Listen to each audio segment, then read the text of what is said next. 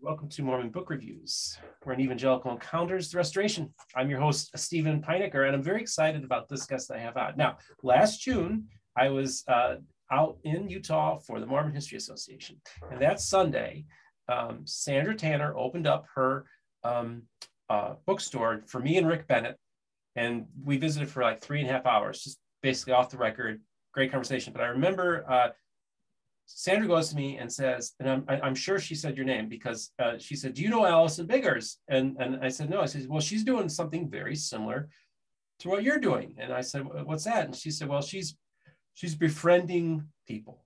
She's making friends with people." And I think that's what Sandra saw early on in what I was doing. So I remember just throughout the summer, I'd be like, I wonder about that girl in Utah. Wonder if she's watching my program. And I kind of just had you in the back of my head. And then last fall, you reached out to me, and we've become fast friends. And Allison Biggers, I just want to welcome you to Mormon Book Reviews. Thank you, Steve. Thank you for having me. And you extended an invite last year, and I was hesitant. And now I just feel like God is telling me to finally share my story. For so long, I felt like I didn't have a story, that my stories were a combination of everyone that I have walked beside. But recently I've realized I do have a story, and the Lord's prompting me to finally tell it. So thank you. I'm really glad you're doing this. And just before we get started, folks, I got to do some shameless promoting. The merch store is open. So go to MormonBookReviews.com and you can get hats. You can get, oh, look at the green screen. It's messing with my hat. I just realized that. So we got hats. We got coffee mugs. Look at that. That's so awesome. Thank you very much, Allison, for purchasing a coffee mug. I am a shameless fangirl of Mormon Book Reviews and Stephen Pinecker. Well, thank you so much. So either way, MormonBookReviews.com, the merch store is open. So thanks for buying that cup. That really helps, and I greatly appreciate it. So this is really cool, where you're kind of one of the most interesting things that I have found is that when I started this channel, people started coming out of the woodwork who would describe themselves as never Mo fans of Mormonism or the Book of Mormon. And in one sense, you could say that you're one of those people. So that's what I love about you is you have this great story to tell. And so I want you to tell your story. And let's kind of start from the beginning. Let's go, you're originally from Tennessee. Yes. And I want you to maybe just tell us a little bit about your background and then how you started encountering Mormonism. Awesome. Yes, I was born and raised in Memphis. Suburb outside of Memphis would be Germantown. And excuse me, that coffee was good. And one of my best friends growing up was LDS. And we lived in a neighborhood in a part of town where there were not many Mormons at all. And her parents, I came to find out that they converted from being Baptist to being LDS.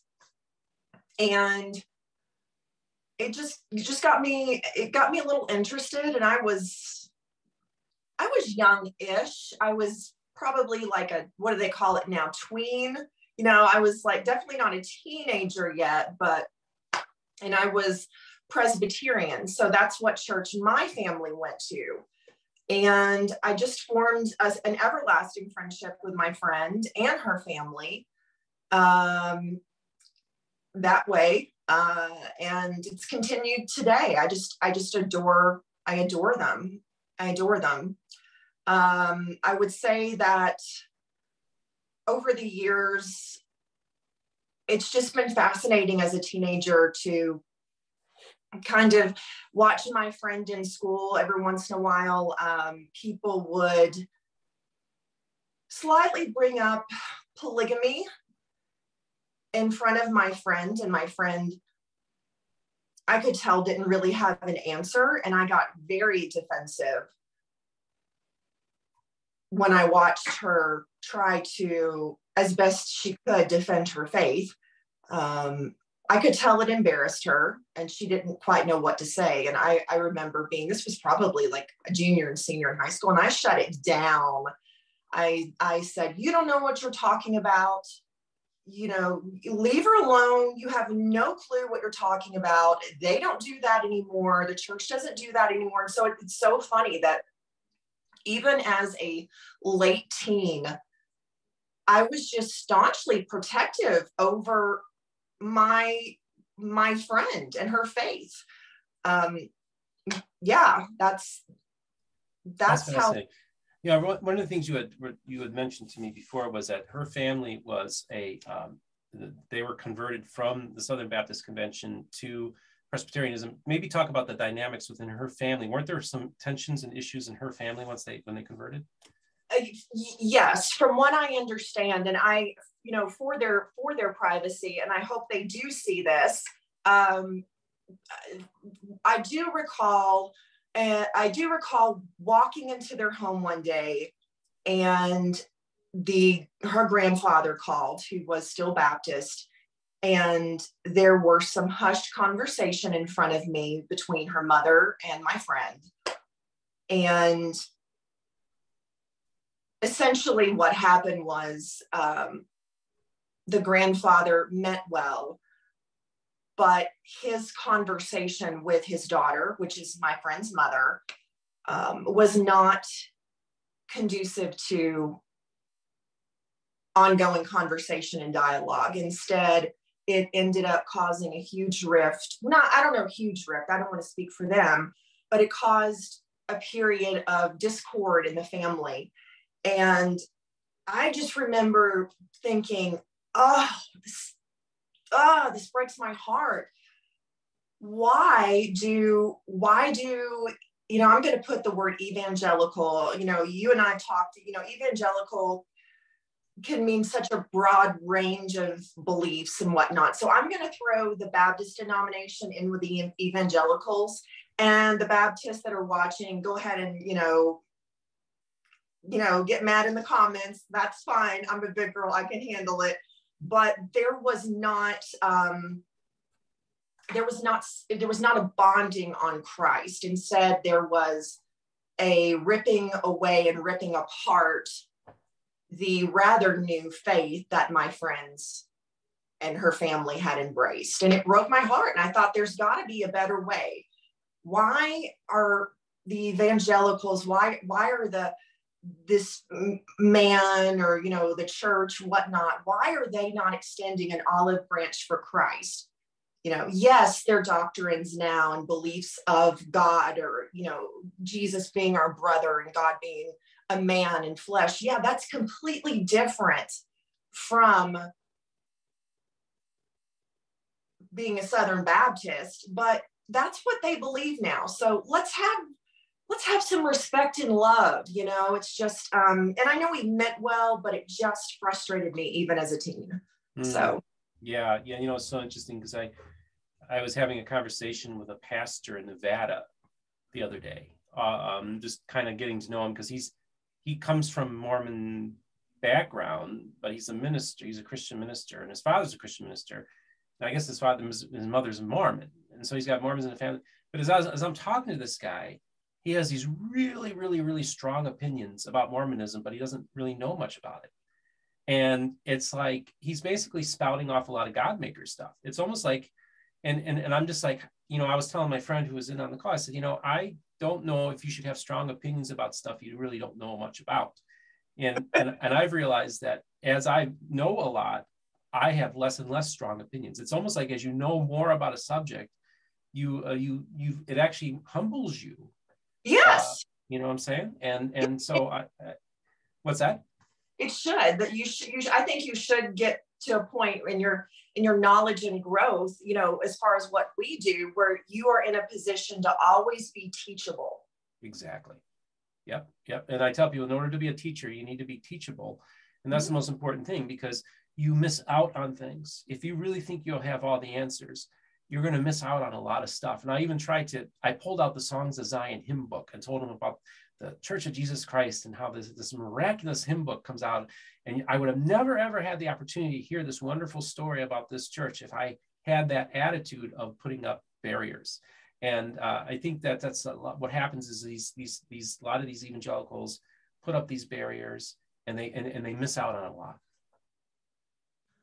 Yes, and it just, I think 100%. I think that they mean well. I don't think there's vindictiveness in them, but the way that it's gone about is not something that I can stand on the sidelines and say, rah, rah, you're doing it right. Yeah.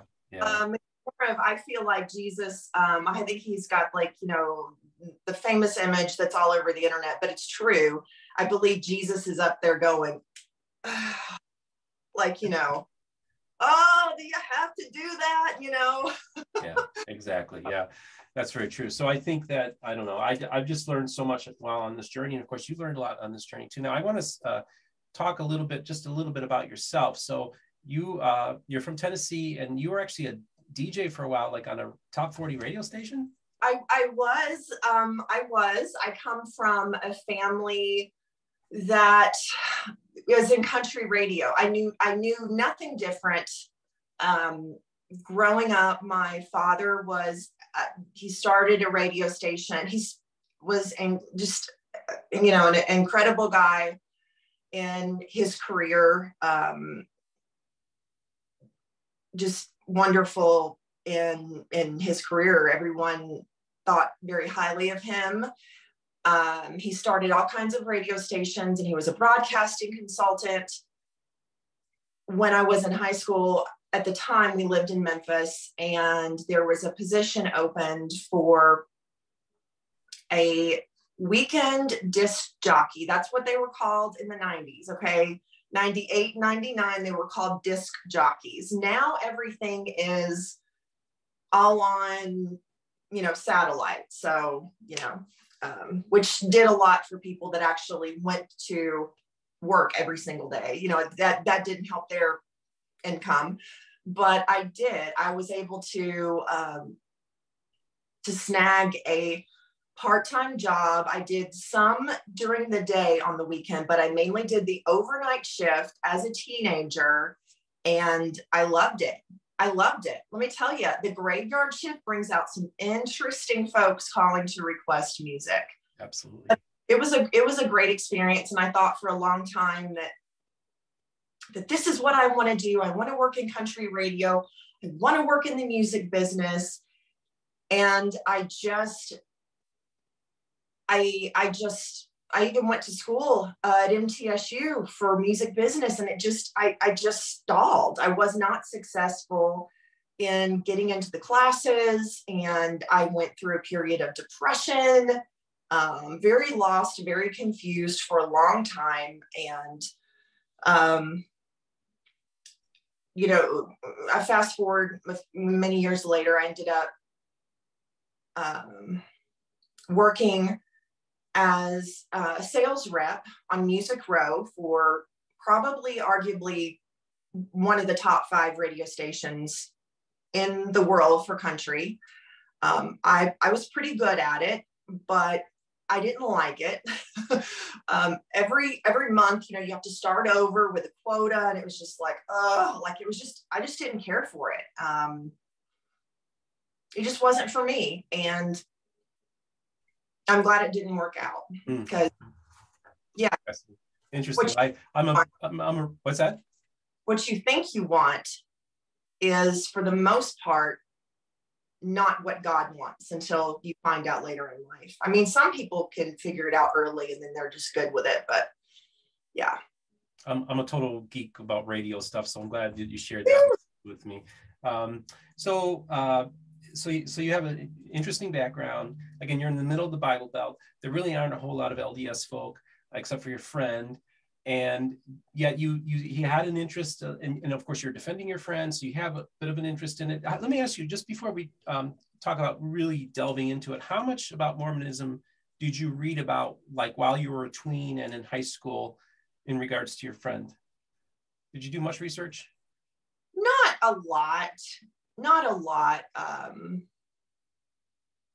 Not a lot. Enough to know that the first vision of Joseph Smith, seeing the Heavenly Father and Jesus Christ did not line up with what I was taught in the Bible.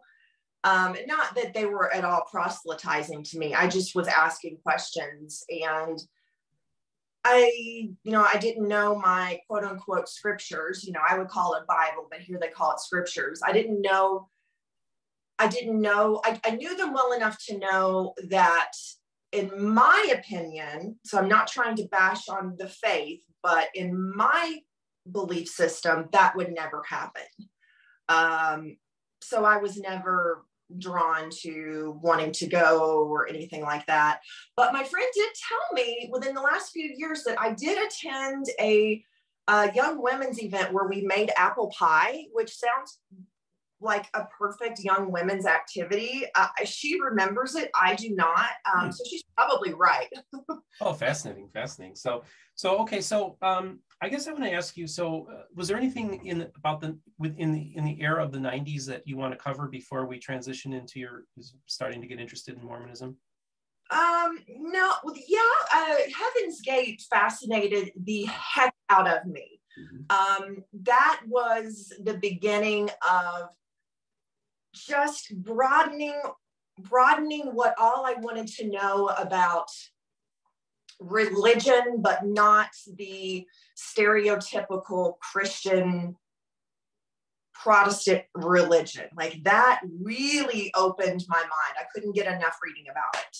So years later, when I find out Randy Bell is so, intricately involved, I'm just geeking out. Like, oh my gosh, this is so cool. It wasn't cool at the time. It was awful. The mass suicide of it was awful. But other than that, that's kind of when I started my interest in religions that weren't Protestant. Got it. That's interesting. Oh, that's good. Okay. So, in the early 2000s, you started getting interested a little bit more in Mormonism. Maybe talk a little bit what caused you to delve into it. Let's see. I do recall that I specifically remember this. I believe it was in 2002 when CNN, I believe, was like the only news station. I was in my dorm room and I got alerted on the screen. They did a quick video of these people whose prophet had died, and they were fundamentalist Mormons. Now, before everyone starts saying, "Well, you fundamentalists," no. These were the FLDS. And yes, their attire, their dress, 100% attracted to me to figure out what in the world is going on. And Rulon had died, and they showed footage of everyone going to the funeral. And I just couldn't get enough. And I walked over. These were the old days, where you had an actual big computer. And I walked over in my dorm room and I typed in all this information, and I just fell down the rabbit hole of what specifically the founding church believed. And in that, I started to learn more about plural marriage. I couldn't get enough of it. And it would wane off and on through the years, but that was just extremely fascinating to me. So was it around this time that you had mentioned like a book like Shattered Dreams and also Out of Mormonism? Those were kind of books that kind of informed you at this time? Yes. Shattered Dreams is a book about the LeBaron group in Mexico. I think that came out around 2005 or 2007. There's another book that I read, and it fascinated the heck out of me. Nobody ever talks about it, but it's really good. And it's called Out of Mormonism. And let's see what the author is. Robertson is the author, Judy Robertson. And in this, she really dives deep into the culture of what it's like if she lived in Utah or not. I think she did. Anyway, just the culture of living a life in the church and questioning and wanting to leave and everything that's entwined with that. And it was just super fascinating to me. But at the time, I did not have, Deseret Book was not in. At this time, I lived in Nashville. And Deseret Book was not anything that we had there. And access to a lot of positive things about the church was not readily available in Nashville, Tennessee. So I got my hands on everything I could. So a lot of the stuff you would have probably or a lot early on in my, exploration of Mormonism, a lot of it would have been anti-Mormon stuff that you would have first had easier access to. And the same thing happened to you? Yes, and I just take everything with a grain of salt. So it's not that I don't believe someone, but I do want to get both sides of the story. That's still extremely important to me. Let's get both sides. And then I, as someone that's, absorbing the content, I can make up my decision on what I believe. And yeah. I mean, we didn't have the internet then. No, we did, but not, convenient, right? Or even a Kindle. I don't even know if Kindles were really available or affordable. Yeah. So you don't have access to the same. Yeah. So it was a minimal amount of information. So for me, I was doing a little bit earlier than you when I really started delving into it. Of course, I had to go to the library to get all my information, and now, because very little was online that you could actually get. But I mean, I would check out the Encyclopedia of Mormonism set every, and just read that. So you got some interesting stuff back behind you, by the way. I mean, you actually have the Encyclopedia of Mormonism in your bookshelf? Oh yeah, I think I do.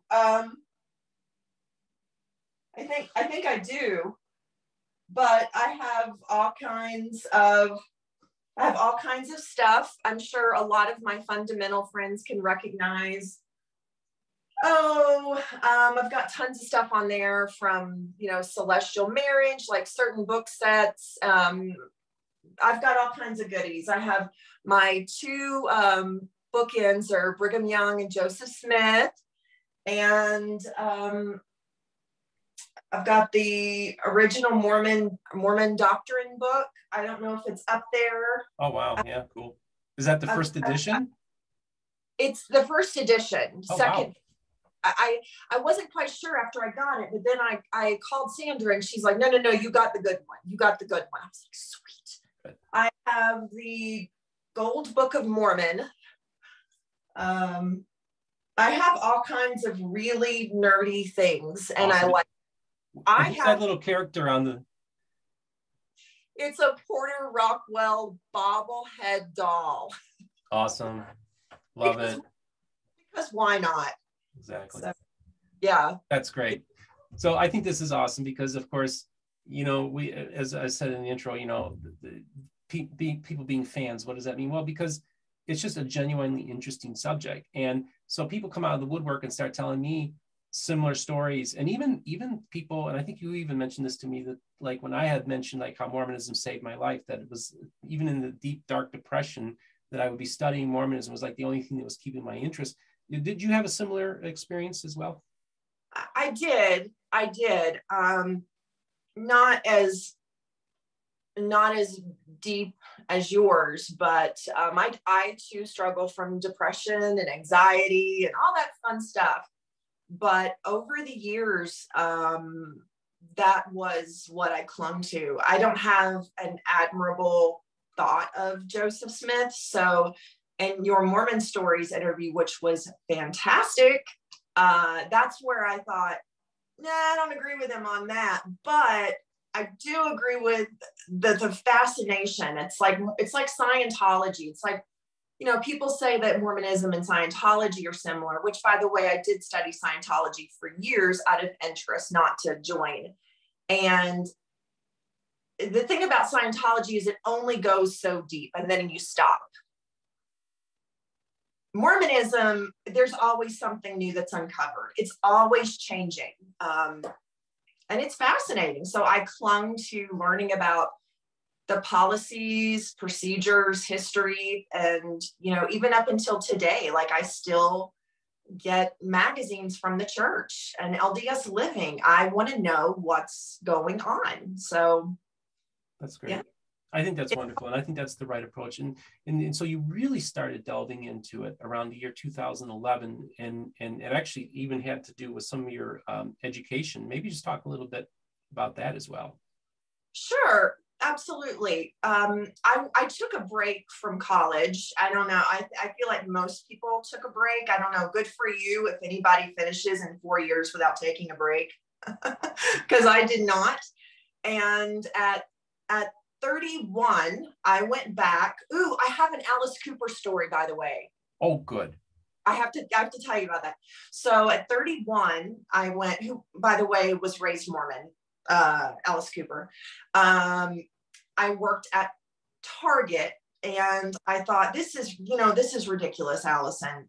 Go back to school, get your degree, whatever it's meant to be in. You know, I knew it wasn't going to be in sociology, but just go back to school and get your degree. So I was 31, and real fast, because I will forget, I have ADD.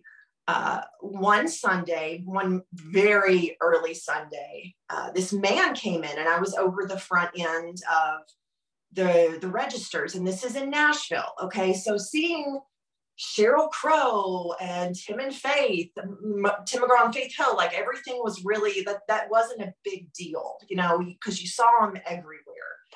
But this man walked in really early, and I radioed a gentleman, and I said, and I just had to say it. I said, guys, I got to be honest with you. This guy came in. He must have had a really long night last night. His hair is jet black. He's got eyeliner all over his face. This guy, God bless him, because, you know, that's what we say in the South.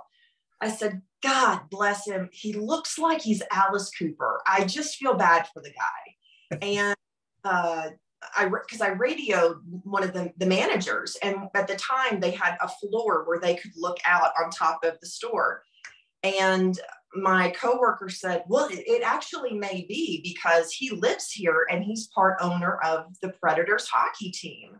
And I thought, there's no way that's Alice Cooper. And it absolutely was. And I just thought that was hilarious. And within 10 minutes after he checked out, people were swarming at him. And it was crazy. And I had to literally usher him out of the store on a Sunday morning. And just the nicest guy. He looked at my name tag, and he said, when he was walking out the door, he said, looked at my name tag. He's like, Allison, thank you so much, Allison. No problem, Mr. Cooper. That's great. Well, you know, this is nice guy, really nicest guy. One of my favorite things about Mormonism is folklore. Now, one of the things I want to bring up to you is that you actually gave us some Mormon folklore, which was that Alice Cooper was a Mormon. Well, that's only partially true. Oh. Alice Cooper, he came from the Church of Jesus Christ, based out of Monongahela, Pennsylvania. His grandfather was the president of the church, and his father is an evangelist. I call them the Pentecostal Mormons. So a lot of people think that Alice Cooper was Mormon, but he actually was part of the Church of Jesus Christ. So not a mainstream Mormon, right? A part of a different. Yep. I don't think sect is the right word, but a completely different church in and of itself. Yep. Yeah. Well, I just learned something. You just schooled Steve. Yeah, so I hope to get Alice on, because of course Alice Cooper is now an evangelical born-again Christian. I didn't know that. Yes. And so I like to tell my Mormon friends, I said, he went from Team Restoration to Team Evangelical. So nobody's ever asked Alice Cooper about he goes on Christian television and gives his testimony, but they never ask him about his being part of the Church of Jesus Christ. And so that's why I want to get him on, is because I think it would just be absolutely fascinating to have him being raised in a Book of Mormon believing church, and then becoming Alice Cooper, and then becoming a born again Christian. That blows my mind. I did not know that. You just schooled me on this. I had no clue. Thank you. This is fun. You have to be teachable. That's right. That's right. So, so you basically, then go back to school, and you said you took a break, and then actually Mormonism plays a major role in your education. So just talk about that. Yeah. So before I went back to school, around that time, I started to dive into the culture of Mormonism, mainly out here in Utah and, Idaho and whatnot, because the church in different parts of the country is so different than out here. And I just couldn't get enough of reading. There was a board called Recovery from Mormonism. So, and it was titled RFM, which is weird because now when people talk about RFM, they talk about literally the dude RFM, right? The man, right? One of the goats. And, but before then, all I knew was RFM, the message board. And I just immersed myself in learning from women on the baby center, which is all women. And I went to the devout, hardcore Orthodox page, and I just read, and I'm very much like you. I was like a sponge, and I couldn't get enough of it. And when I went back to school, finishing up all of my classes were centered around Mormonism, and the teachers loved it. Mainly, I think one of my last years, I did a statistics class on the Romney versus Obama. I think that's what he ran against. And clearly, I guess I can't remember because he lost. But I did, stats on that, and I did a semester study on Warren Jeffs and the FLDS. And all the teachers would love it. And I presented at a couple symposiums because I wasn't trying to be salacious. This was way before he was ever convicted and put in jail, like finally put in jail. So this was new to everybody. Everyone just thought, here's this girl coming back to college, and she's presenting all of this information. And unfortunately, as soon as you pop up an image of 50 women in pastel clothing looking up at Warren Jeffs, it draws your attention. And I just immersed myself in that, as well as Blacks in the priesthood. That was another topic. I didn't do much of it. It was mainly focused around Mormonism. I had a couple girls in the class that were LDS, and during the presentation, I kept looking at them like, this is good, right? Am I doing a good job? They're like, you're doing great. Yep, everything's right. Okay. So yeah, it was fun. It was so fun. Very encouraging environment. And I just kept getting bitten by the bug of the fascination in history and what's currently going on in the church. I just couldn't get enough of it. You presented a paper, right, about it as well? I did. I presented 2 different papers. Maybe it was one at 2 seminars, but it was all about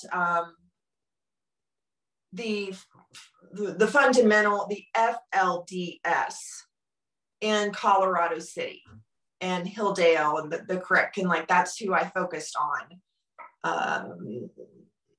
That's what I focused on. That's because that all stems back from my initial interest when Rulon Jeffs died, Warren Jeffs' father. That's how it did almost a full circle, actually 10 years later.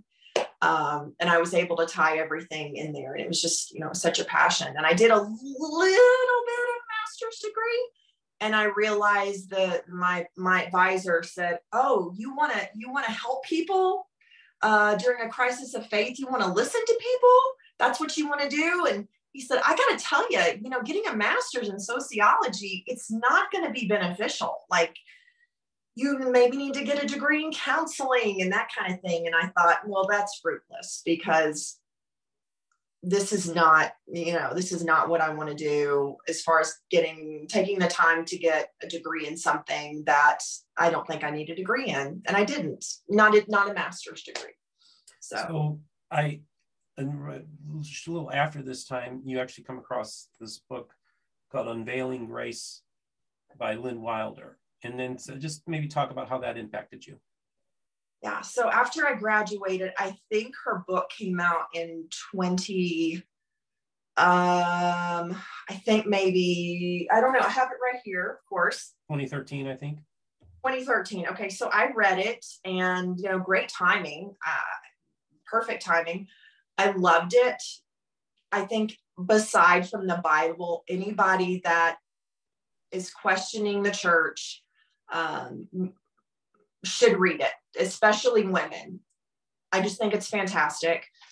And after I read it, I thought, oh, well, maybe I'm supposed to convert people. Maybe I'm supposed to help people get the heck out of the church.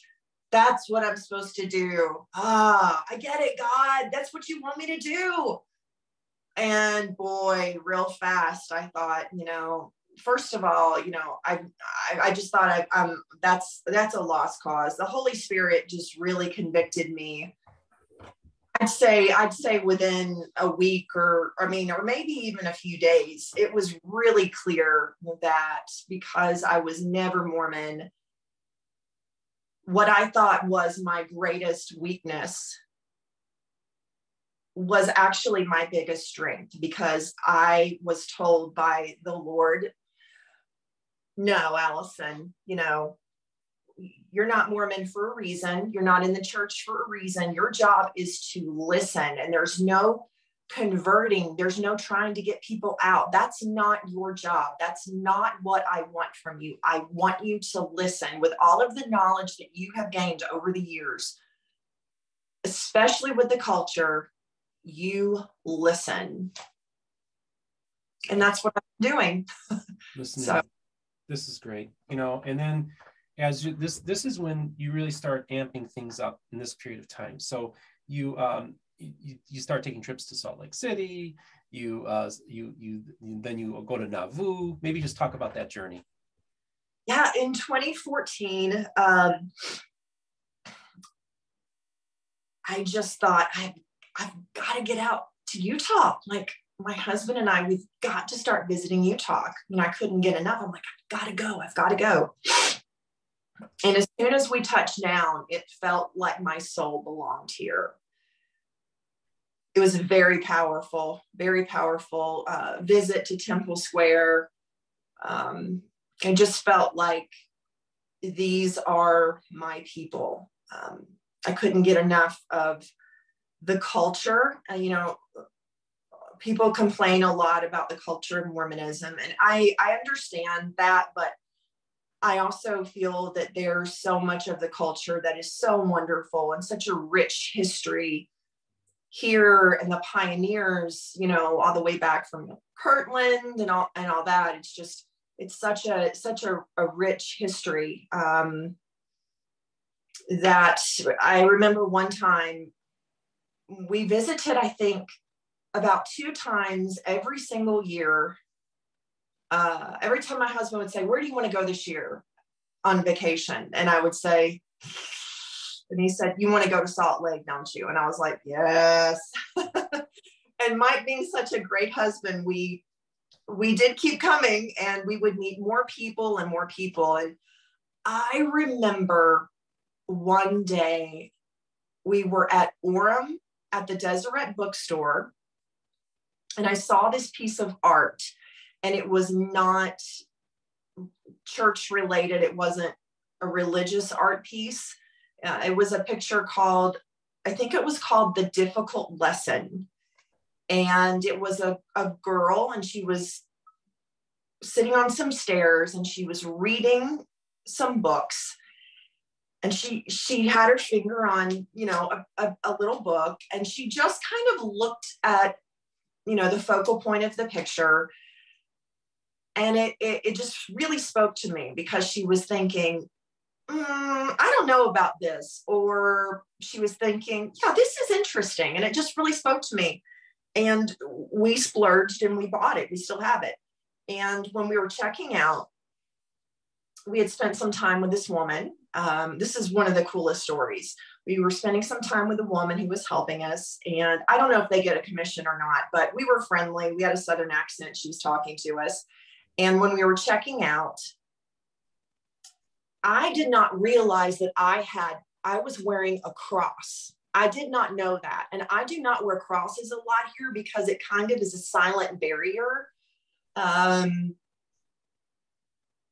for conversation. I just don't do it. And, you know, Jesus and I are good on that. He understands why I don't do it. I do it for a reason. But I didn't realize I was wearing a cross, but it was hidden by my shirt. So she didn't know. And I didn't feel a need to tell her that I wasn't in the church. And when we were checking out, she was filling out all my information. And she said, well, whereabouts do you live in Tennessee? And I told her, and she said, oh, that is amazing. My daughter is moving to that same town, which is small town outside of Nashville. And she said, I said, well, it's close to the temple. You know, the Nashville temple is not far from where I live. And she said, well, this just makes me so happy. Do you mind if I write down your number and information so that my daughter can call you when she moves to town? Because that way she can have a friend. And I said, well, sure. And she was writing down my information. And she said, what ward are you in? And I said, oh, I'm not LDS. And she was writing, and she said, but you're so nice. That's great. That was worth the entire trip right there. And all of my friends, when I tell them that, or when I've told them that, they say that is so embarrassing. And I said, no, if anything, it showed me even more that there needs to be more diversity here, so that people realize that, you know, we're not all, you know, the boogeymen, right? If we're not in the church. And then her response was, have you read the Book of Mormon? And I said, yeah. My husband, Mike's behind me, and he said, she's got a lot of books. And she just couldn't get over it. I don't think I think it really bothered her soul. I respect that, but I thought that was hands down one of the most coolest experiences. But you're so nice. That's great. Did you ever get in touch with the daughter? Did the daughter get? Oh, yeah. But it was worth the price of admission. It was just the coolest thing. It was hilarious. So I love it. This is awesome. Yeah. And again, you know, you and I are unicorns. There aren't a whole lot of us, although they're coming out of the woodwork now, which is cool. And again, I think what's happening here is we're building an alternative network of Christians who are taking a different approach to Mormonism and the Restoration, one of friendship and one of trying to be Christ-like as opposed to be confrontational. I agree. And yeah, I 100% agree. That's been my mission from day one, even when I, you know, read the Unveiling Grace book, which I still recommend. I just knew that I had to approach things from a conversational standpoint. But, you know, again, really quickly, I just learned that there was no bad experience that made me learn that that's not the approach. But, you know, the Holy Spirit just really very gently said, I don't think that's for you, Allison. I don't want you to do that. Right. That's great. I created you to listen. So I love it. So there are a few things that happen. Of course, you took the trip to Nauvoo, but also you in 2015, you also took a trip to Colorado City in 2016. Maybe touch on one of those and maybe go where that kind of puts you on a different trajectory? Sure. So because I had studied and done so much work on studying the people in the fundamentalist Church of Jesus Christ of Latter-day Saints, so where Warren Jeffs is the prophet, because I had done so much work, I don't even know how it happened. But the next thing I know, in 2016, I'm on the phone with Lindsay Hansen Parker, who I just messaged on Facebook. Within maybe an hour, she's calling me saying, I can get you hooked up. No problem. I've got someone there. Shout out to Andrew Chatwin, by the way, who is the coolest guy. We love you, Andrew. And he met up with us, and Lindsay orchestrated the entire meeting, and after that, the entire friendship. And I was able to go and tour all these places that I had written about and studied about for years. And it was just a really precious experience for the community to open their doors to strangers. So fascinating. Yeah. And so you actually got to meet and talk with FLDS folk? Yes, a little bit. The people at the time, I guess now it's 2022, but at the time there were more FLDS that lived there, but I didn't really have a lot of interaction with them. I had more interaction with people who were like apostatized, but we met a couple that were one of the lead people to bring charges against Warren Jeffs, and just incredible people, incredible community, extremely brave. And I respect them all, despite a belief or differences of belief. I respect and love them, Yeah. Before I get to your trips, started taking your trips to Nauvoo, do we want to talk about snake handling now, or do we want to talk about it later? Let's do it later. Okay, so start telling me, because you had told me, I remember one of the first things you told me when we first did our first Zoom, he says, when I die, I want my ashes spread in Nauvoo. You remember that? Of course. Okay, here's the story. Here's the story of Lovely Lady. So it was in early 2015. I had a friend of mine who said, you've got to go to Nauvoo. You've got to go to Nauvoo. And we were in Tennessee, and the drive was probably 9 hours. And I thought, why not? Why not? We'll make a day trip out of it. It was very last minute. And we rolled into Nauvoo, and we passed the Nauvoo sign. On the drive, if anybody's been to Nauvoo, you drive past the Mississippi River, and my husband and I held hands, and we usually don't do this a lot. We just felt like we needed to pray together to this extent. And we held hands, music was playing, and we said, Lord, we don't know why you want us here. You've made it possible for us to make this trip. Let it be known why you want us to be here. Let us be of use to you. So we drove in, and I went to check into the hotel, and it was attached to a store, like a gift shop. I don't want to say a museum, but it was mainly like a gift shop for people that would come through town. And to get your hotel key, you had to stand in line and go into the shop. Okay.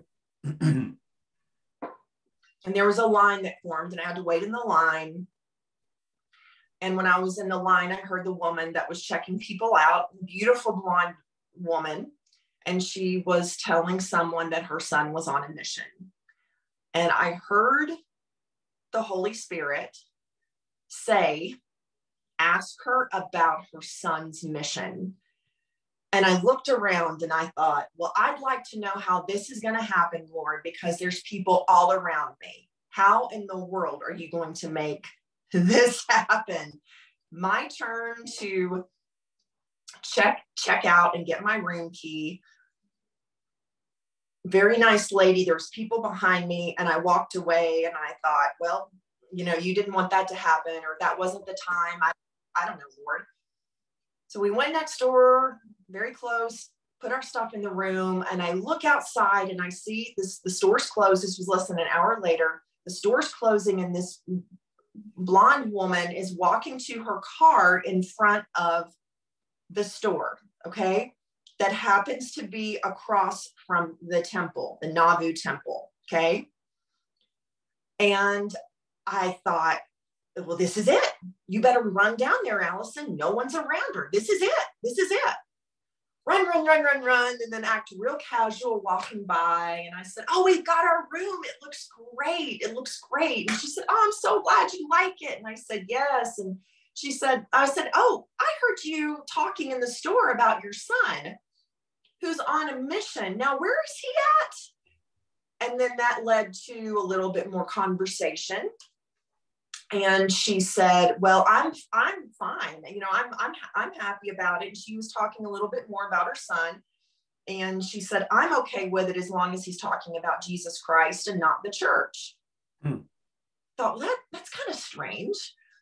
She said, so what are you folks doing here? Are you doing research? If this is your first time, do you have relatives that came here? And I said, nope, I am a religious studies sociologist, and I help people that are in a transition of faith that want to explore other options besides the church that they were raised in.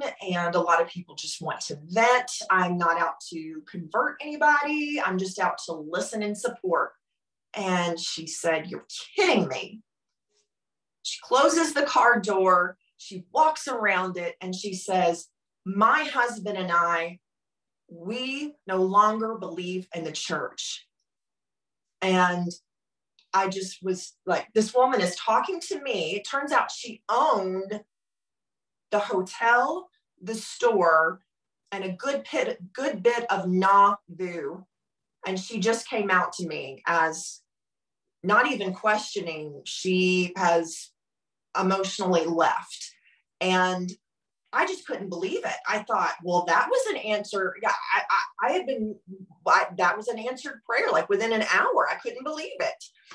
And we spoke for a little bit longer. We exchanged information, and that will always be the moment. And we're still friends, and that will always be the moment. They no longer live there anymore. And I won't say the name. I'm sure people can figure it out. That's her story to tell, by the way. But I have had permission to even share that, or I wouldn't have said anything. And to make a long story short, it was in front of the temple. And I thought, oh, okay, all right, Jesus, well played. That's what you want me to do. You want me to listen. And come to find out, again, I don't know if I just said it, but that was the first time she's ever vocally said that out loud to anyone. Yeah, that's what's so interesting to me, Allison, is I have people reaching out to me throughout the world who don't have anybody else to talk to. Or I run into people, like last time I was flying out of Utah, I'm sitting next to a co-pilot who's heading to work for the airline. And we're sitting next to each other, and I start talking to him. He's from Idaho, and he said, yeah, I read Saints about a year and a half ago, and that checked me out of the church. A church publication. Even that had so much information in there for him that disturbed him. But a lot of these people, they don't have anybody to talk to. Like, he's not going to tell an LDS person that. But because, and so this is what's interesting, folks. Again, Allison and I, we're not here to try to get you out of the church. And we're just here to have conversations and listen to people. And we hear stories, and people feel comfortable to tell us stories that you're not able to hear because they're not comfortable to tell those stories. And so we're providing a sounding board for people. I do Zoom calls with people. It's almost like a counseling session sometimes. And I'm not qualified, but I'm in one sense maybe qualified in the sense that I'm willing to listen. And then, like you said, listening is the key thing in this whole endeavor.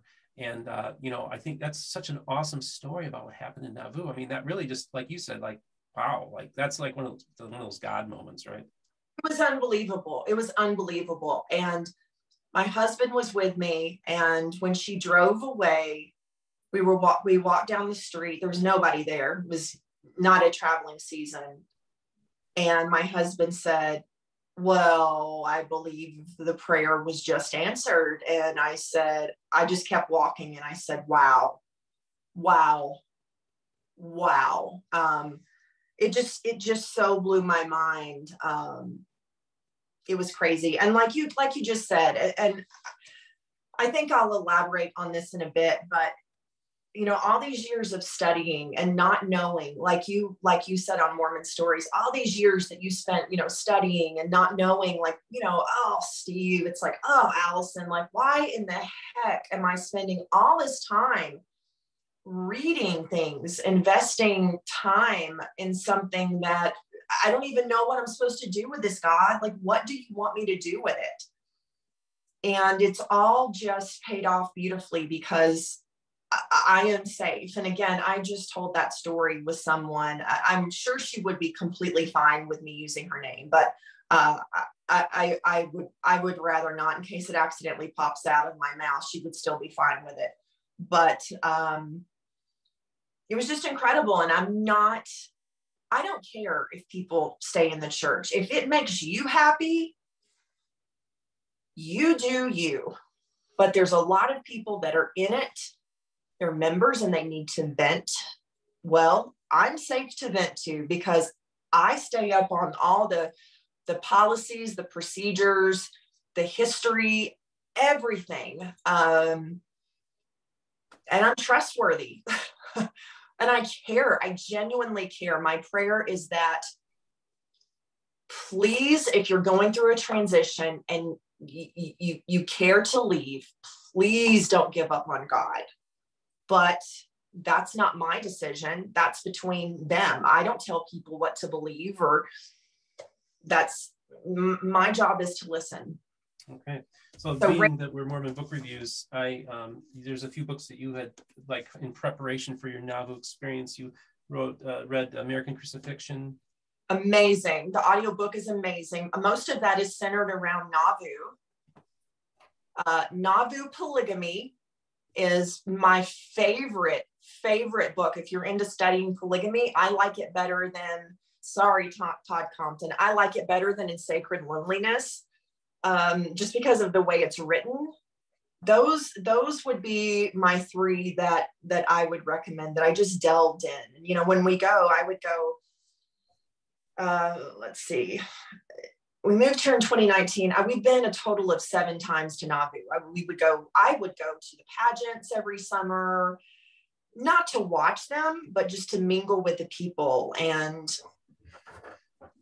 just to learn how they view things. And we would go every January in bitter cold to do the reenactments, and we were given names, and it was just so fun and so powerful. Yeah. This is awesome. It's great because you were studying it, but then you've been engaging the people for a much longer period of time than I have. One of the things that really all I had were podcasts or YouTube personalities that I would watch, which would be like Mormon Stories of John DeLynn and Rick Bennett's Gospel Tangents were my two guys, but also RFM. I listened to him. There were some podcasts that you would listen to, in particular John Larson, and also with Mormon Stories. Maybe just talk about the impact that the podcast played on your journey. Well, it was before, I think I started listening to Mormon Expression. And I think when I started listening to them, or to John Larson, they were almost off the air, if not already off the air. They did a long time, and then John just said, I'm done. I've said all I need to say. And a friend told me about it, and I just devoured his podcast because John Larson is such an incredibly intelligent, critically thinking man. Wow, does he know history of church history, Utah church history. He's brilliant. And I just couldn't get enough of it.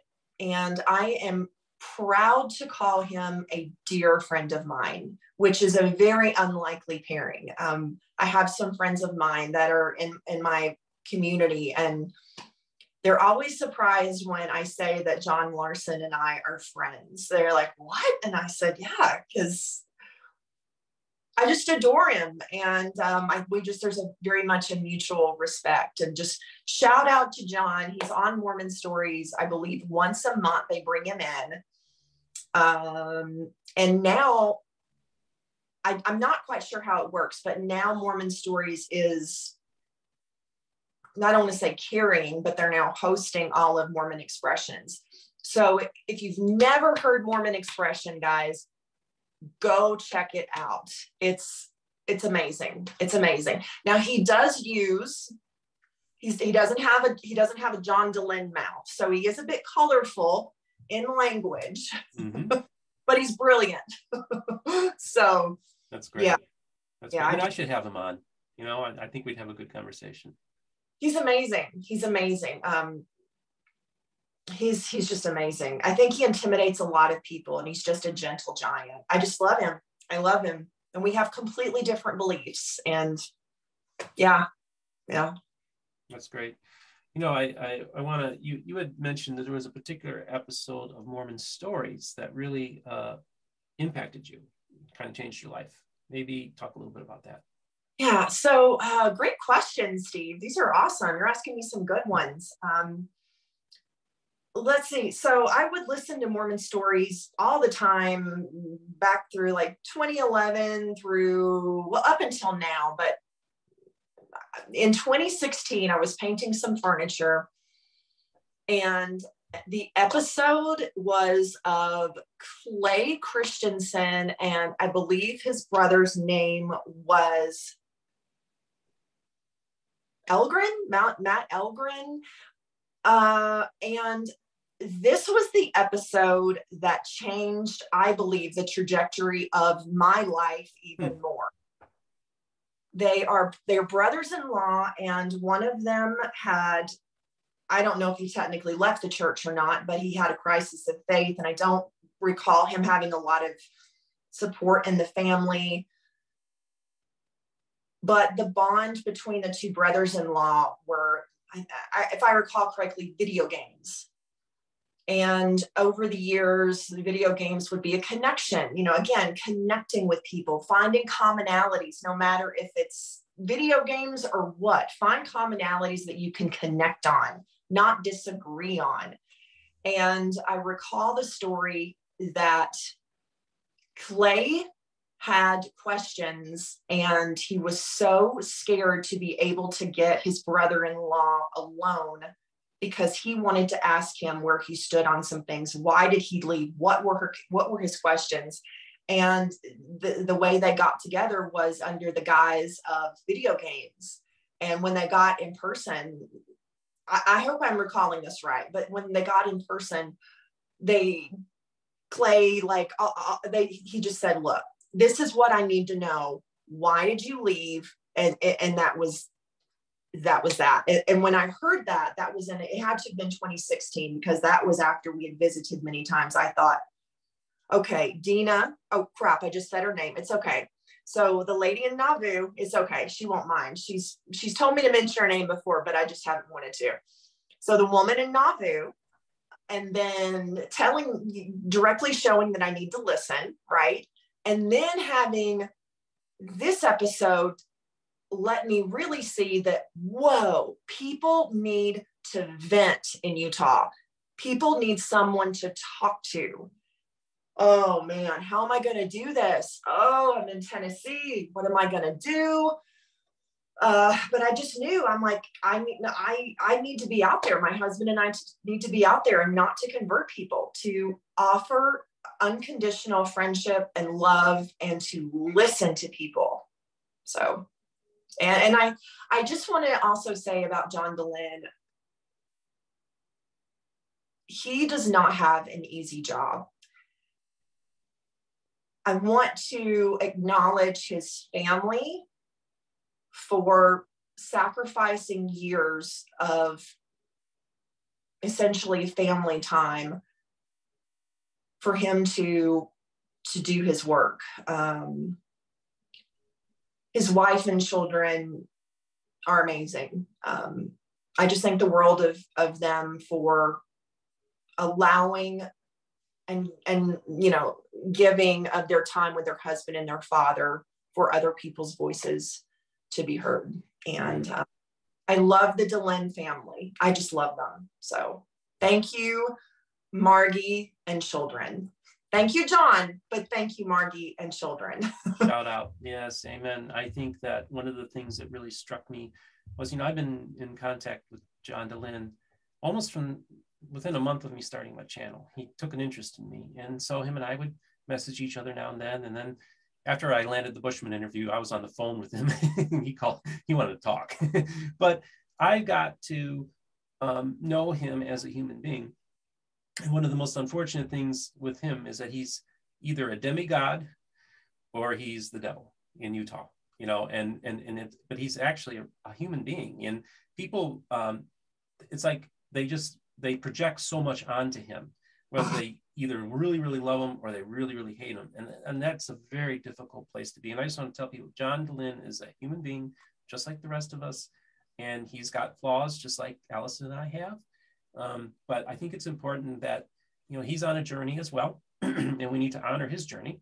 And we also look, and I even told him, I told him, and I mentioned this in the Mormon Stories interview, I said, John, I think you're going to be a pastor one day. And he laughs and jokes about it. But I think that he has a pastor's heart. I do too. I wasn't planning on saying this, but I'm going to go ahead and say it because usually I'm already an unconventional person, so I don't have anything to lose. We all may not agree with one another on so many things. People in, like you and I that are in the Never Mormon club that care about people, no matter what, their journey is or what their beliefs are. I understand all sides of people when they speak about John, because everyone's entitled to their opinion. But in my community out here, how do I phrase this? Because I really think it's important to say it. If you are associated with having connections with John DeLynn as a biblical Christian, that's a problem. It's a problem. And I've encountered it, and I'm going to say it. I'm going to come out about it. And it's a problem. And it's been a problem for me. And I don't care. I'm going to say it. I don't care. I would rather be in some areas kind of pushed off in some Christian communities as, John DeLynn, Mormon Stories, they're so liberal. I don't care, because this whole group of people are my family. I claim them. I claim them like you have been claimed by John as family. We all are not going to agree. But if you show support to John, Sandra Tanner's the GOAT, so she can get by with anything. But Mormon Stories will always have my vote, no matter what topics are told. I don't know. That's my little rant. So I think there needs more understanding and Christ-like love. I don't know. That's it. That's great. I want to actually just address something, because you had mentioned this that ties into the whole idea of the Utah Christian culture. I'm being very vulnerable, by the way. So yeah, and actually I think that's important to be. Let's say this is the problem that I think a lot of Christian ministries have, is they put up a facade, and they also they don't. I think it's important that we be transparent and we be vulnerable, and we are relational rather than confrontational. 100% agree. And I don't know, it's just such a fine line here, especially. I can only speak for someone that I moved here in 2019. I knew what I was getting into. I studied where exactly we were going to move. My husband and I did. But what I did not expect is how unique the Christian culture is here towards people in the church. And it's an attitude oftentimes of, you know, we're better than you, and, you know, you guys don't know what you're doing. And look, I don't care if people think I'm going to the, what's the bottom level, Steve? It's not the terrestrial, it's celestial. Yeah, I don't care about that. I don't care. People can think that, doesn't matter a rip to me. What matters to me is that people that live here, that move out here, out of state, to come to, you know, quote unquote, witness and convert people to biblical Christianity. You know, you need to have some humility. And I think the idea of humility is rather non-existent out here. There's some ministries that I think are fantastic. Faith After Mormonism is one of them. Ross Anderson, Faith After Mormonism. They're fantastic. There needs to be some humility in my community, and they need to be just as teachable as they're asking the Mormons to be. And I don't see it happening. And that's where it's a problem. And yeah, it's a problem. So, and to be teachable, you have to be vulnerable. Well, you know, vulnerability is really hard. Oh my gosh, you're going to get burned. You know, you're going to get burned. You're being vulnerable. But that's what happens when you trust God. He's got a plan. That's what I believe. He's got a plan. And you just, I don't know, be teachable. It goes both ways. And to be teachable, you become trustworthy. And you have also mentioned unconditional friendship. I like that. Yeah. So people always say, so why did you move to Utah? Like, Utah? And we always wanted to retire out here. And all of it early 2019, along with a whole bunch of people, my husband lost his job, like out of nowhere. And on the ride home, one of us mentioned, we have no children, and that's really abled us. I feel like I always have to say by choice, because everyone, especially in, you know, the community is like, oh, no children, I'm so sorry. Well, we're good. We decided, you know, it's now or never. Are we going to do this? Is this when God wants us to move out here? We moved out here not to convert people. We are, you know, not to get people to believe what we believe. No. We came out here to offer what Utah is lacking, especially Utah Valley: unconditional friendship and love, no matter what you believe or don't believe. We want to be your friend and love you. So, wow. You know, one of the people that kind of came into your life and kind of had an impact on the I don't know, I call it the post-Mormon community, or just in general, was that you befriended Haley Everts. Hallie. Talk about that. Oh, I'm sorry. How yeah, like Halle Berry. Yeah. Yeah. So, and I did ask her if she was okay with me using her name. And again, can I just show this off one more time, the mug? Not a problem. As a matter of fact, I'll just put the hat on while you're drinking your coffee there. And go. There you go. So I had followed Hallie. She was on YouTube. She had written a book called Why I Left the Mormon Church and Came Back, because she was originally a convert. And I had just been following her for years on YouTube. And quite frankly, I thought she was a mess. I'm being honest. Now she knows. Now she knows how I felt. And I just thought, this is a train wreck waiting to happen. Her shelf the proverbial shelf, how, you put things on people that, they're not quite sure, they keep putting items on the shelf that they're not quite sure of. And, pretty much the shelf gets bent. And then what's going to happen to where it breaks, Right. where are you going to fall? And, the pandemic really, I had heard from a lot of people, but over the years, Hallie and I would write her little things, like a message about, like, one day she was selling, she wasn't selling, but it was like a link to something that she used. And I wrote her for a coupon code. And one day I said, if you're ever out in Utah, she lived in Arizona. I said, if you're ever out in Utah, I would love to take you to lunch. And I told her what I did, and she's like, oh, thank you. That's so nice. Yada, yada, yada, like Seinfeld.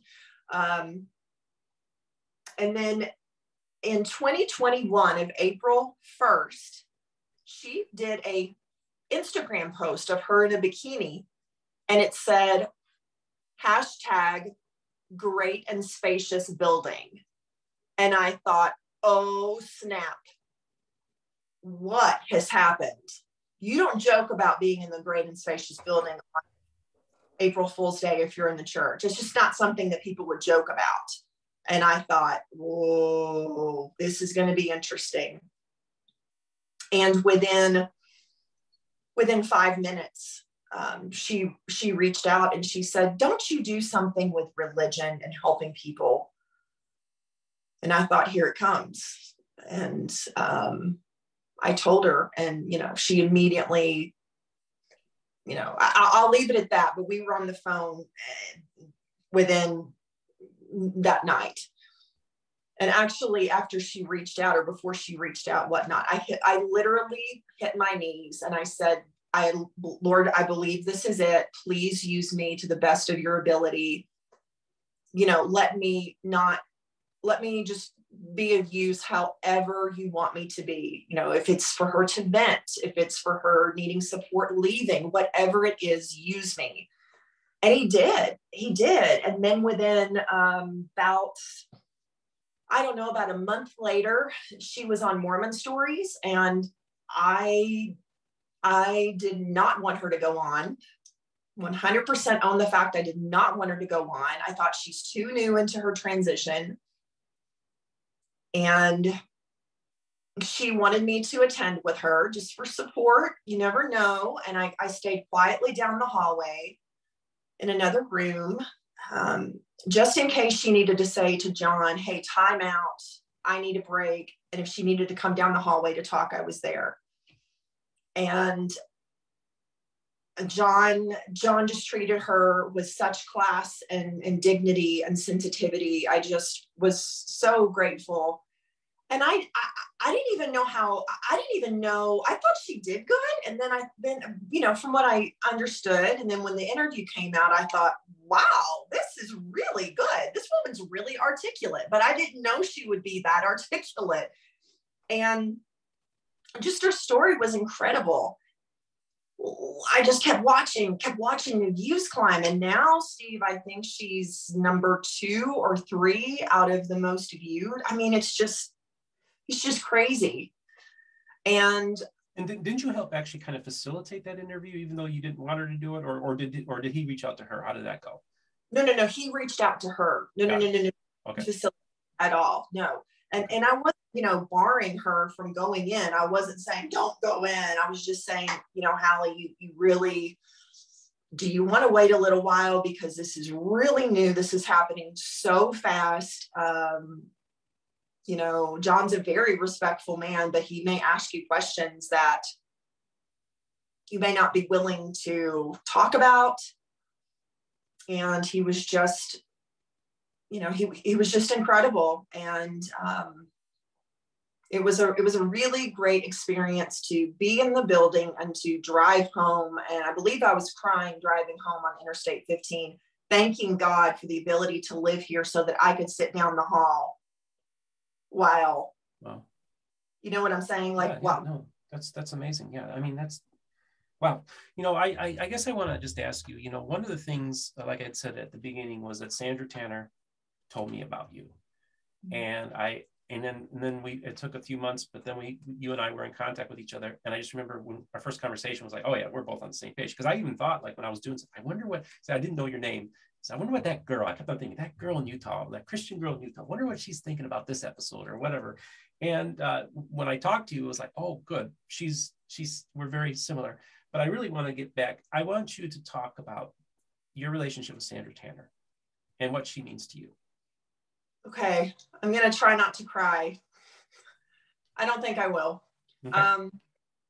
So I reached out to Sandra probably 2012, I think, wanting advice on how to get in contact with people in my area, if she knew anyone in my area that I could contact to help kind of facilitate me wanting to help people. And I wrote a couple of other people. And quite honestly, I thought that she would be the last person that would respond because she's probably so busy. And she was the first person to respond, gave me detailed information of who to contact. And that just meant so much to me. I was blown away at how hospitable she was. And I am sure that she is that way with everyone. But it really hit home to me as a female. Before I moved here, I was really hesitant to meet her. And then a friend told me, oh no, you need to go meet her. She loves people that have never been Mormon that care. I was like, oh my gosh, are you sure? Yes, go meet her. And what I don't tell a lot of people is I actually took a nerve pill before I met her because I was so nervous. I didn't know what to expect. I admit it. Okay. She was just the most gracious woman. And we sat and we spoke for a while. And she was just incredibly supportive. I think my advice to her was, what do you do when you're so tired from just listening to people? And this was when I lived in Tennessee. And she said, well, I go next door and take a nap. I was like, yes, you do, Sandra. Yes, you do. Yep. I like that. Right. And then here, so I realized the other day that she and I have been friends for, I think, that we've met in 2014 or 15. So I think we've been friends for 7 and 8 years, like tangible. Mm-hmm.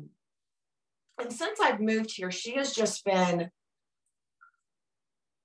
an incredible support system for me as a woman out here that is trying to serve Jesus in a land where there are not a lot of women doing what I am doing. And it's hard.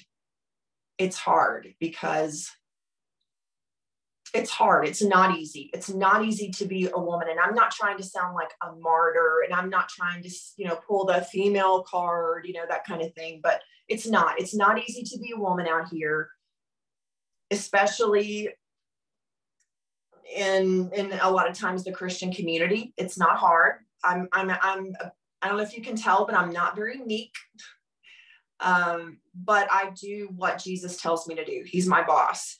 She has been an invaluable source of encouragement to me along the way. And, we joke about her being the goat, but she's just been the greatest inspiration in my life as a woman in ministry, on how to love people and be frank. I adore her, and I love you, Sandra. No, to you too, Sandra. We love you. Thank you so much for everything that you've done.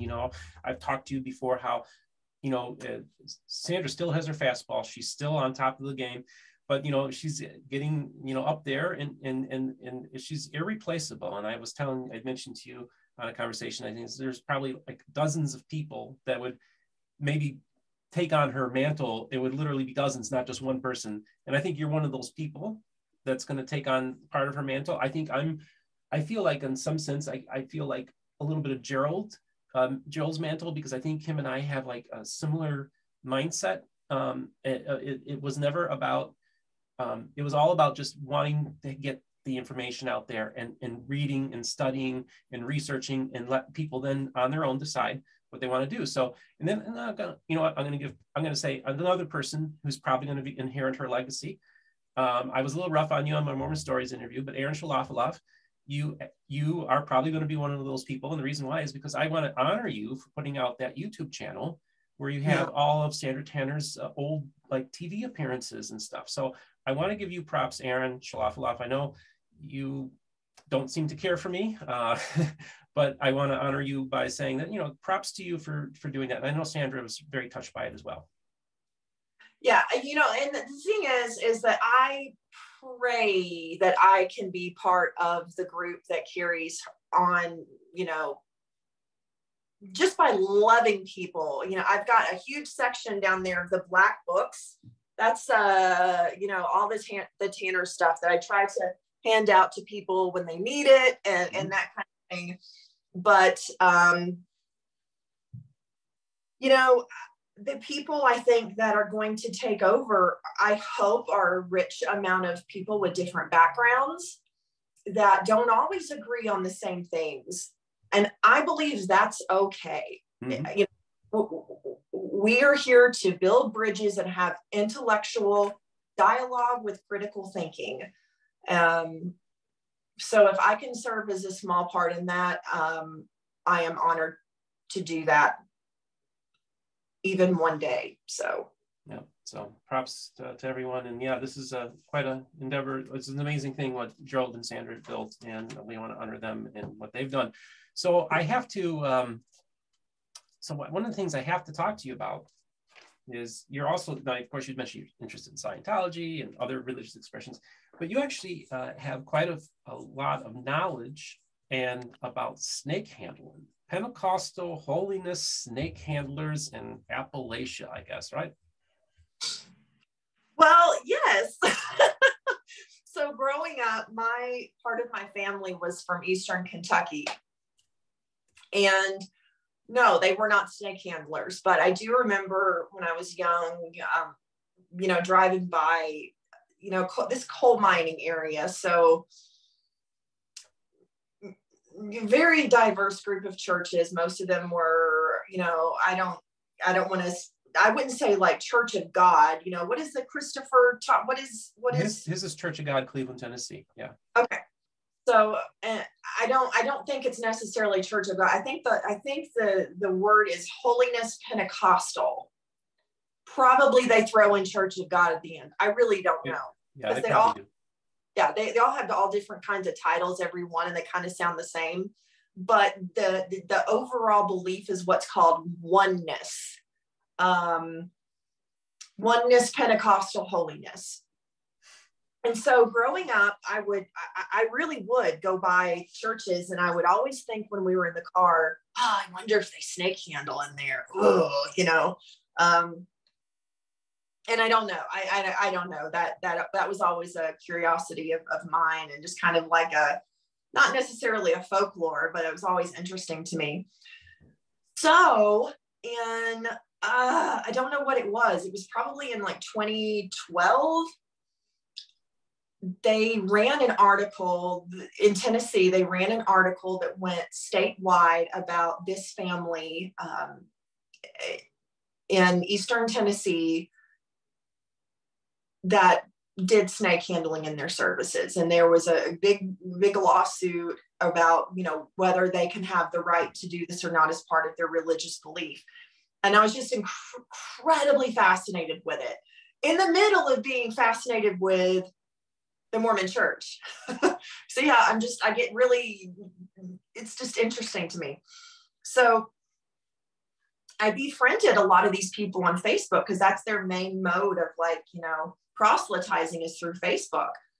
I instantly, after I read that, hopped on Facebook, and all these people accepted me as friends. And man, I went down a deep rabbit hole of just a different culture in and of itself. People were not hiding what they believed on Facebook. They would openly post pictures of them handling snakes during the service. Wow, that's pretty wild. Did they also drink like poison in their services too? Yes, it was the belief of, Christopher Thomas will get this better. Not that I know he doesn't believe it, but I know he will get this right if you ask him. It's that, when it's in the Bible, I don't know where, but it's in the Mark. Thank you. If you take up servants, you shall not be harmed. Believe it's like poison and then fire and all this kind of stuff. And around that time, right after the article went public, Nat Geo, National Geographic Channel, offered this church a reality show.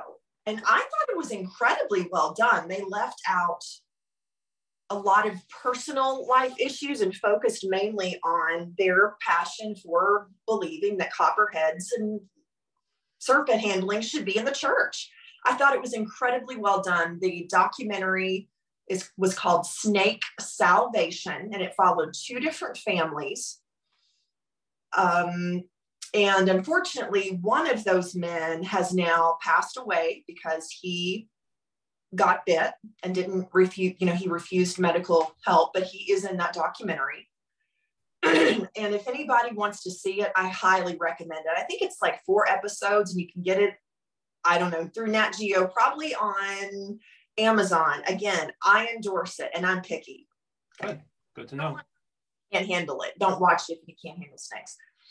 So after the documentary aired and I became friends with this gentleman's wife, one of the pastor's wives, and a couple of people that went to church, my husband and I decided that we were going to go to a church. We were going to go to their church. Why not? It wasn't that far from us visiting in the Smoky Mountains. And we kept saying all the way up to pulling into the church, I can't believe we're going to do this. I can't believe we're going to do this. But they knew we were coming. So nice. They were not out to convert us or anything. They just knew why we were coming. They knew my intent, that my intent was to support their belief. If that's their belief, hey, we support you. As long as, I hate to say it, but as long as the snakes are taken care of, it really didn't bother me. When we walked in, I kid you not, okay, I'm going to use an accent that's very Southern, okay? I'm Southern anyway, but just picture this. We walk in and the gentlemen, they're like, welcome. Then they're young. We are so glad that you guys came. God bless you. Yeah, we've got serpents today. Yeah, we're going to be using them. Don't worry. They stay underneath the pew at the front of the church, which is where we were walking into, by the way. And he said, all that we ask from visitors and first-time people is that you just stay behind this yellow line. Just don't pass this yellow line. And it was like a yellow row of duct tape that was, you don't cross it because that's where the snakes are going to be with people holding them. Wow. And then I looked down and we said, that's not going to be a problem. We went to pretty much near the back of the church, and the church service lasted for, I guess, at least 3 hours. They kept going and going and going. And the cadence that the pastor used, it was just so predictable yet fascinating. And the music was incredible. One of the lyrics to the song, or one of the songs was, I got the devil under my feet. And they would, I got the devil under my feet, just, everything sounded, all the music sounded the same, but boy, did they have the Holy Spirit. And it was incredible, speaking in tongues. And then all of a sudden they whipped out the snakes. And we weren't scared because they stayed behind the yellow line. And we were way in the back by the exit door, and we just weren't worried. They didn't take them into the congregation. And this one gentleman, this was interesting. One of the things is if you touch something with fire, their belief is you will not be harmed. And this young man took a propane torch. I think that would be what it would be, a smaller propane torch. And, they're all hypnotized and the spirit, and they're hypnotized, and he's dancing around, and he takes a blowtorch and starts dancing, holding the torch up to his hand. And I thought, well, this ain't going to be good. You know, I guess he'll be fine. And he walked back over to the pew on the side where the serpents were. And he did like this. He looked down at his hand and he went like that. And I was like, it harmed you, didn't it? But I didn't say that, but it was crazy. Just, I don't think I'd go back again. I saw, Mike and I saw everything we needed to see that first time, and they were lovely people. And by gosh, we stayed behind that big yellow line. Awesome. Thank you so much for sharing this great story. Now, just before we wrap up, you actually want to acknowledge an author that acknowledged you. Yes. During all this, during the publication, this author wrote the newspaper article that went, statewide about this family. And she had written a book. Julia, I think her pronounced name is Duin, D-U-I-N. And it's called In the House of the Serpent Handler.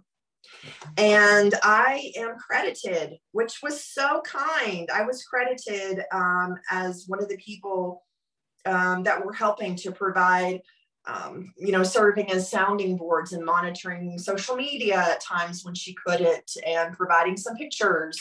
And it was just so kind. I never expected that. But, my curiosity and obsession with certain faiths and sects, totally unexpected. And shout out to you, Julia, because that was super kind of you to do that. That's so cool. It's so awesome. Before we wrap up, Allison, first of all, if people want to contact you, what's the best way to contact you? The best way to contact me, I prefer, is through Facebook private messaging. It's much easier than email for me. So I'm on Facebook. I keep my friends list very limited because I am very private with people that I'm helping. So out of their privacy, just message me at Allison Biggers on Facebook.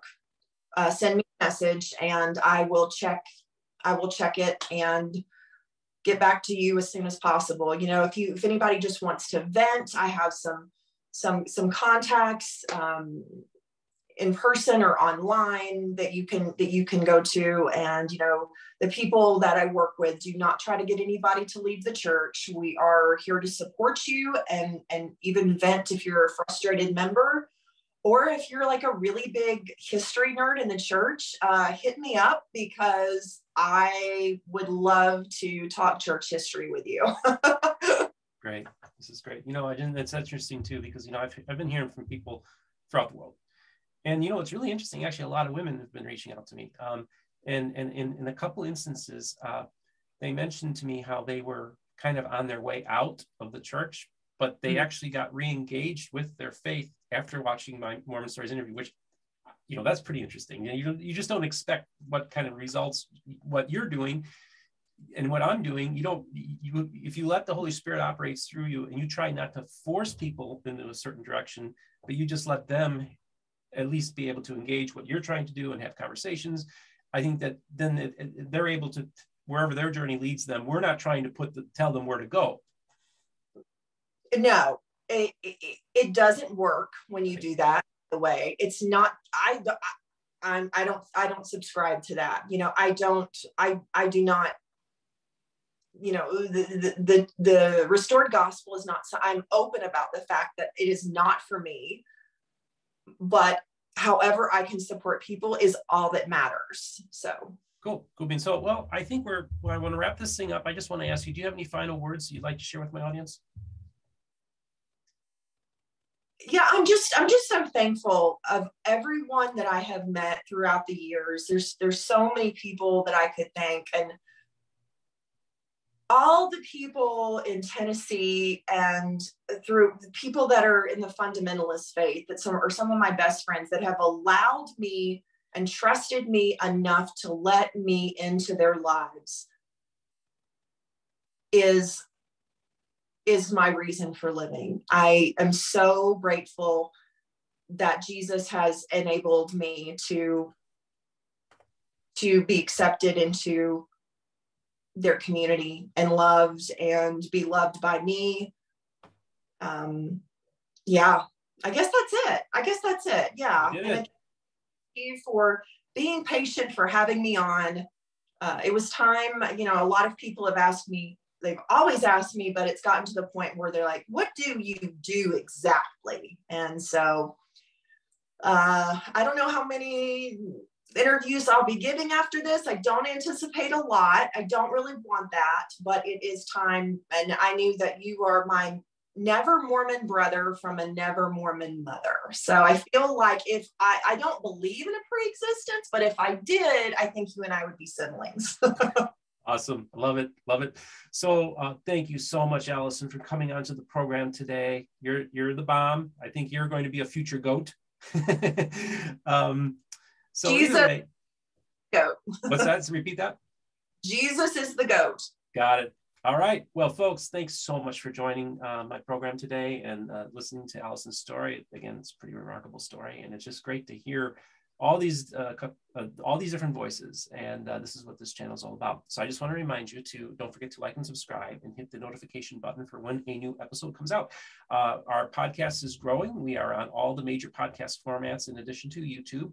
About a quarter of my audience now is downloading, so we're getting a lot of downloads on that now. Very exciting. If you want to reach me, it's mormonbrookreviews@gmail.com. If you wish to financially support the channel, you can go via Patreon or PayPal. I'll leave links in the description. I'm going to try to leave links for a lot of the books and things that we talked about in the description as well.